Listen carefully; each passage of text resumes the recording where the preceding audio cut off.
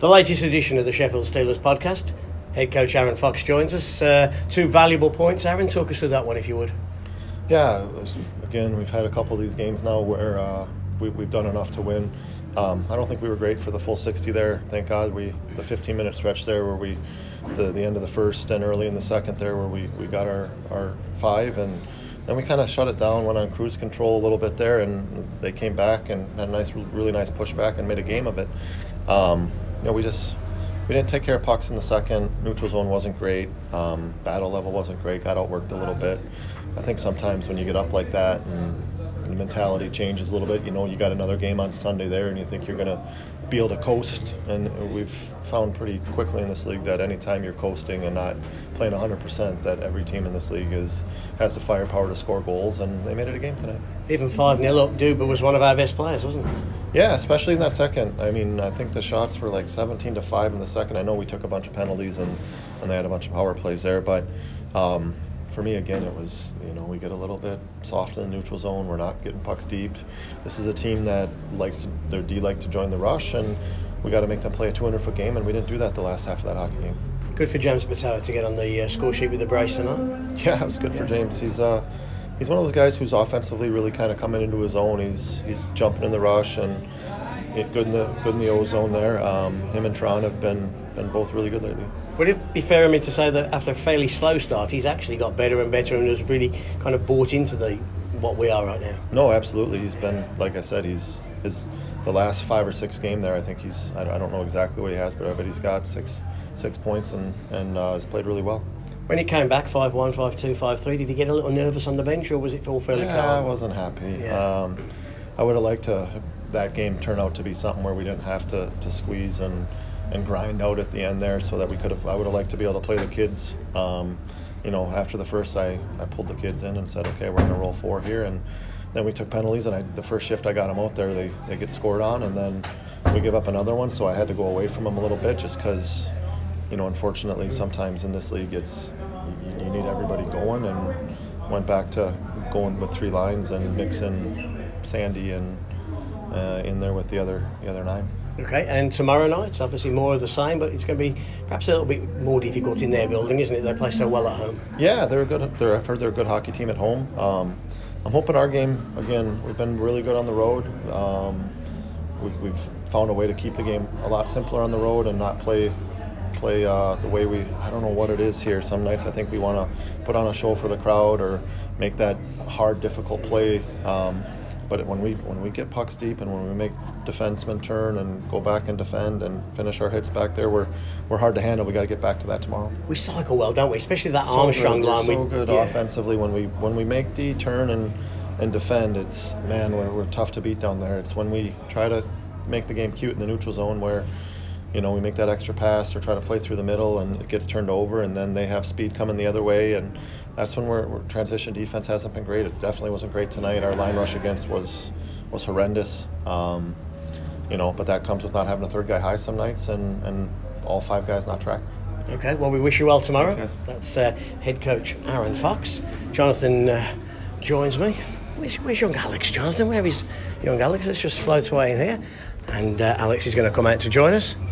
I guess I always start off by thinking, when I drive up here, I'll be happy if I'm driving home with 2 points, and I frankly couldn't care less about the rest of the stuff. But we got the 2 points tonight, which is very important, especially with Fife beating Cardiff. It kind of just keeps them down a little bit as well. Yeah, it's difficult to not let the way the game ended in the early part of the third period cloud your judgment about how good the first period was. I know Alex, you were talking to Paul Dixon. He was really impressed with his first 5 or so minutes of the game. But the last 10 minutes of the first period, we were exceptional. Really clinical, really good goals, just a hugely impressive performance.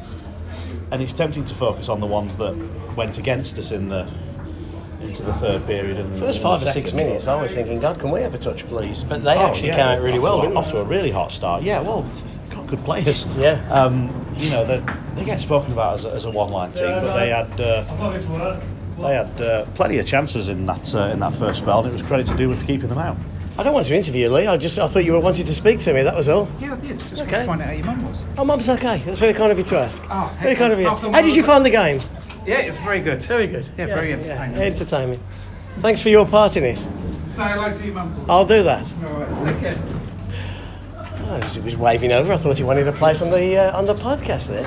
Sorry, you were saying, John. Unlike last week with the officials. Yes, they were trying to fight we had to past us, manhandle weren't them. they, But there was not much controversy in the decisions tonight. That the refs were not responsible for deciding this game at all. The Steelers' penalty kill, though, 5 out of 5. That's against that Guildford team. That's a really impressive set of penalty killing. Yeah. What's social media saying, Alex? A lot of positivity again. But yeah, just going back to what Jonathan was saying there, when I spoke to Paul, he said he'd never seen his Guildford side almost collapse like they did in that 4-minute period there. And I don't know whether you can say it was every bounce went in the Steelers' favour or whether they did actually just collapse. And it was surprising. It's something, again, we've never seen from a Guildford team whenever we've played them. And it was different. It was certainly a different Guildford side. But then again, they showed in the last 2 periods that that's the Flames that we do know that can shut out a game. And they can wheel, can't they? Yeah. They can wheel. And they will keep going. One thing they haven't done so far this season, though, in the course of 60 minutes, is score 4 goals on the road. They've scored 1, they've scored 2, they've scored right? 3. They've managed a 4th in overtime. They've won a game 4-3 after a shootout. But 4-0 up in the first period, I mentioned on the webcast, well, they haven't scored 4 in a regulation road game so far in League or Cup. So it always felt like that was job done. And maybe that just transmitted to the players a little bit. And I was pleased that coach was as disappointed with the team as he was for the second and the third period showing, because that's a couple of times we've now had a Steelers team that looks in control and then suddenly, Manchester has scored 2 in quick succession. Yeah. A 3-0 game against Dundee is suddenly 3-2 and it's game on. A 2-2 game against... It's different watching the Steelers now, isn't it? Because, in the past we've perhaps been a bit more controlled, take away last year or so, but now we can go and score 5 in 15 minutes and then we can have 5 scored against us in 15 minutes. And I thought the goals were conceded with very strange goals. I thought the one where, I don't know whether, from my angle that I saw down at the bottom end, it looked like Duba went to both catch it and block it at the same time and it caught him a bit off guard. The other one where he went to take it with his glove and it falls straight to the stick of the other guy on the 2-on-1. And it was different in the sense of, especially to last year, where you're like, are we going to get back in the game? Whereas now we're in games, but then are the other team going to get back in the game? Okay, shall we go for a walk? Angela, how are you? I'm fine, thank you. That's good. You see. just come in. If you didn't know, the press room in Sheffield is called the Amy Usher press room, and Mum Angela's come down to have a look at the photograph of her young girl. She's with us all the time, Angela. Yeah. She's with us all the time, all day. Start of the day for the first time at home. Start of the day, go on. For the first time at home this season, Steelers have been outshot. Is that right? 28-35. Duba actually made some very good saves tonight, didn't he? Even at 5-0 up, actually Duba was one of our best players because he made some key stops at pivotal moments. Yeah, he was unfortunate on the 2-on-1 breakaway. He's made a really good save initially on Davis, but at a 2-on-1 that rebound just fell straight to Foster. We're talking about you. We're talking about it. Congratulations. Thank you very much. Another big job. And we were saying that even at 5-0 today, you were busy and you had to make some big saves even when the scoreline was comfortable. Yeah, I know that it's gonna happen because it's typical when the boys get a big lead, so they tend to a little bit slow down. Yeah. So I expected some work, but maybe it was way too much. Yeah, it was a bit.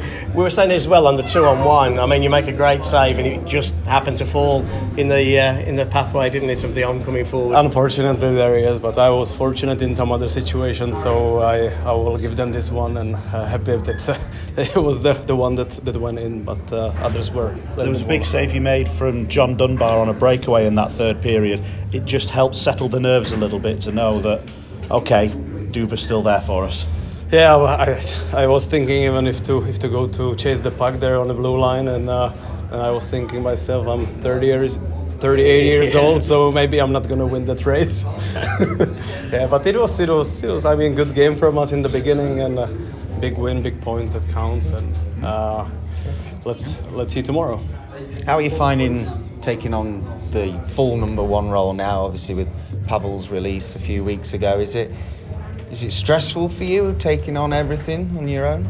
Well, it's not stressful. I've been like playing my whole career as a number one. It's quite big volume right now that I maybe didn't expect it that soon, but of course I play my career a lot of games, so it's not that of big problem. Is the back-to-back an issue? Because in Europe it's Friday, Sunday more often than not. Here it's Saturday, Sunday. Yeah, sure it is. It's always been like Friday, Sunday, but like last year we had unbelievable program that we had back-to-back games in Japan. We play 4 games out of 5 days, so it was quite tough there. So I had some training there for this situation. Well, we wish you well tomorrow. Thank you very much. Top job tonight. Yeah. Thomas Duba. And sorry Thomas, by us keeping Thomas. He's now being nabbed by Bob Westlow. I actually thought their goalie, I know he laid a 5 in quick succession, but he made some pretty big stops tonight as well. He's a good kid. He's only 21. I think, I don't know for certain, I think he's the Elite League's first Belgian. And there's plenty more to come from him. That's an impressive net matter. But he didn't get a lot of help in the early stages of the game. Any comments, Tom? Do you want to come and join us? Refereeing was awful. Referee. Quote, Tom Darnell, refereeing was awful. That was Tom's official quote. I think it's what's been great about Duba this season is how the fans have grown to really trust him. Because in the first few weeks of the season, is it going to be Duba, is it going to be Cantor?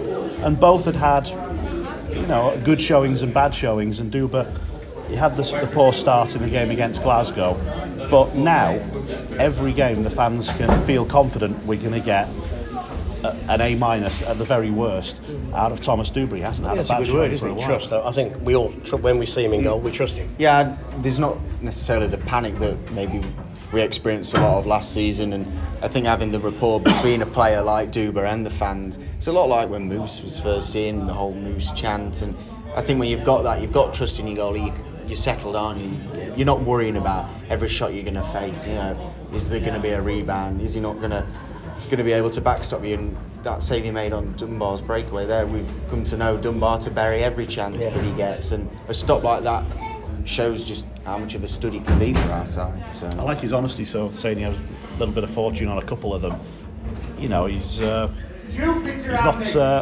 one of the arrogant goals. Sometimes you get a goalie that's, I'm good at this. But I like the fact that he's keeping it a little bit low key. I really do wish we'd have been doing these podcasts when Jody Lehman was in it. Jody would have hugged this for 20. It would have been the Jody Lehman podcast.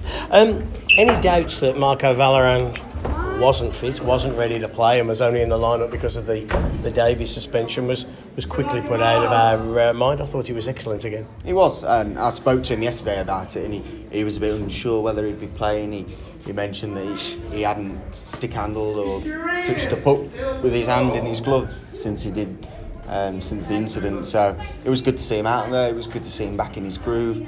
But I think we didn't see a different Valley that maybe looked like he had a knock and he was a bit tentative. Maybe on his breakaway, I think a couple of weeks ago, before the injury, he might have tried to dangle around Peters. Instead, he just tried to flick it a little bit early. Possibly he was a little bit far out to try and shoot at that stage. I think as we go forward, he'd treat that a bit more like a penalty shot and try and put more of a move in. So I still think there's something in his back of his mind that I'm not sure I really trust my hands quite yet. But the rest of his game was, again, his speed has not dropped off with a short layup. Interesting whether he would have played if Davies was in the lineup. Yeah, I suppose you could say so. It's one of them you don't know, do you, until you see the other side of the situation. But it was good that he was. I've not spoken to him since, and you hope he's fine. You hope he's, again, ready to go tomorrow, and he's not, I'll play Saturday and then have Sunday off just to give it a bit more rest, and that he is firing all cylinders. So. And it was nice for the power play line that Davies couldn't be on tonight to get the opening goal, because Davies has been such an important part of that power play with his one-timer from that left circle.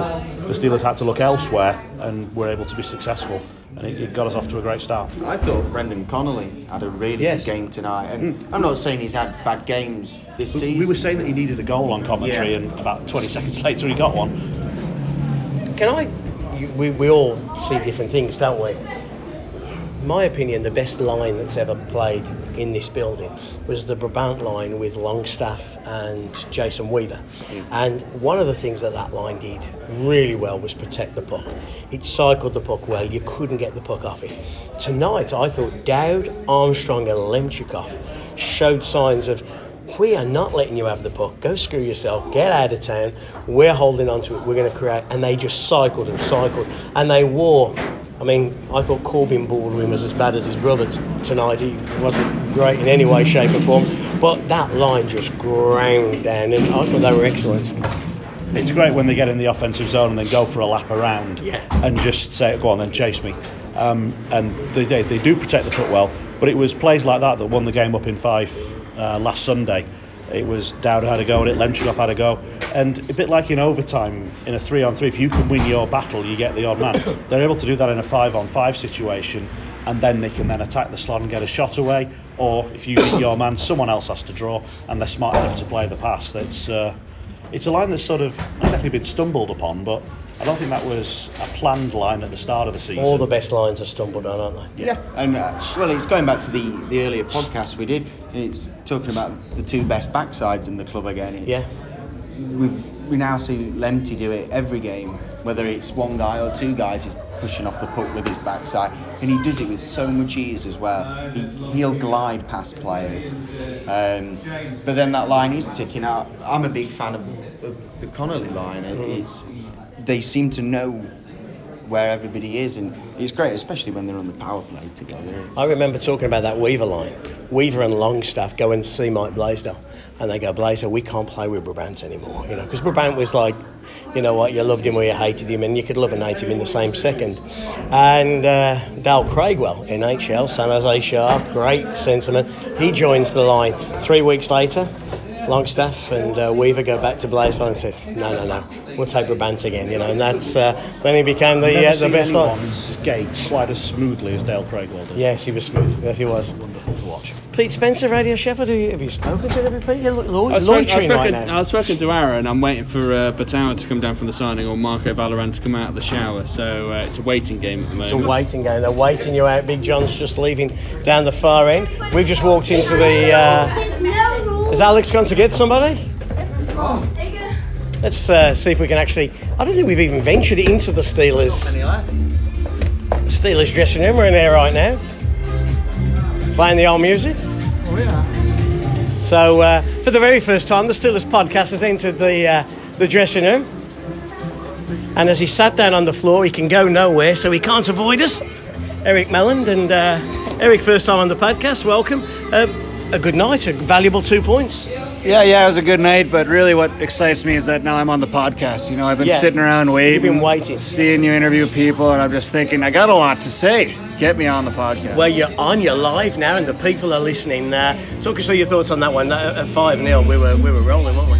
Yeah, I think it's we kind of kept it going from the Manchester game, scoring a lot of goals. I think we got a little bit lax when we gave up a few goals there, but we finished strong, and I think, Guildford can't be happy going home knowing we're coming there tomorrow, so that's the goal. Is it a natural thing that you're still trying at 5-0, but it's 5-0 and there is just a natural drop-off? I guess yes. I think a lot of part of it is kind of the way they play and the way we play. They're going to be high-scoring games. It's a lot of good offensive players, and it just kind of it made it around where they had a lot of scoring chances even in the first period. And in the second they ended up getting a few goals, and we had 3 or 4 breakaways we could have scored on too. So I'm just happy to get out of there 5-3. It's fine with me. Earlier in the season, you were forward, then back to defence. You were jumping around a little bit. Are you enjoying having a consistent run as a forward and not having to think about switching your mind back to a defensive mentality? Yeah, it's. I find myself. Yeah, that's funny you say that. I find myself, thinking a lot more like a forward now than I was, my first 2 games, back up from defense. And I don't want to think too much, because I think that's kind of my value is to be a forward who's also kind of thinks like a defenseman and kind of have 3 defensemen out there every shift. I try to find that balance, and, hopefully Coach likes it and gets me out there. Finally, the big talking point, Batawa's Ed, a bit disappointing considering what has gone before it. It wasn't one of the best, was it? No, there wasn't. He's not the big showman, though. There needs to be a bit of a brainstorm before, you know. You kind of put a guy on the spot. You need to have a little bit of a plan. Well, but these guys next to you though, like DeLuca and old Valorant and Everly, those two, they must like talk about it like at breakfast and at lunch. Yeah, I think they have a few things in the back of their mind, and then they just say, okay, we're doing the hunting one this time. We're doing the fishing one this time. Is yours planned out for when your day comes? Well, you know, I'm waiting. I think I might have to score 4 or 5 goals to get named player of the game, but yeah, I've got some stuff. The fans will like it, don't worry. Okay, well, have a crafty word with the announcer and he'll make sure you get it next time. Okay. So,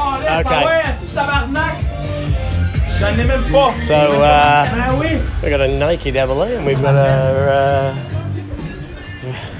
who are you waiting for, Pete? You're still waiting for Valet? Okay. I hope everyone could hear that. The music was blasting out in there. It was a little bit. We've come back into the physio room.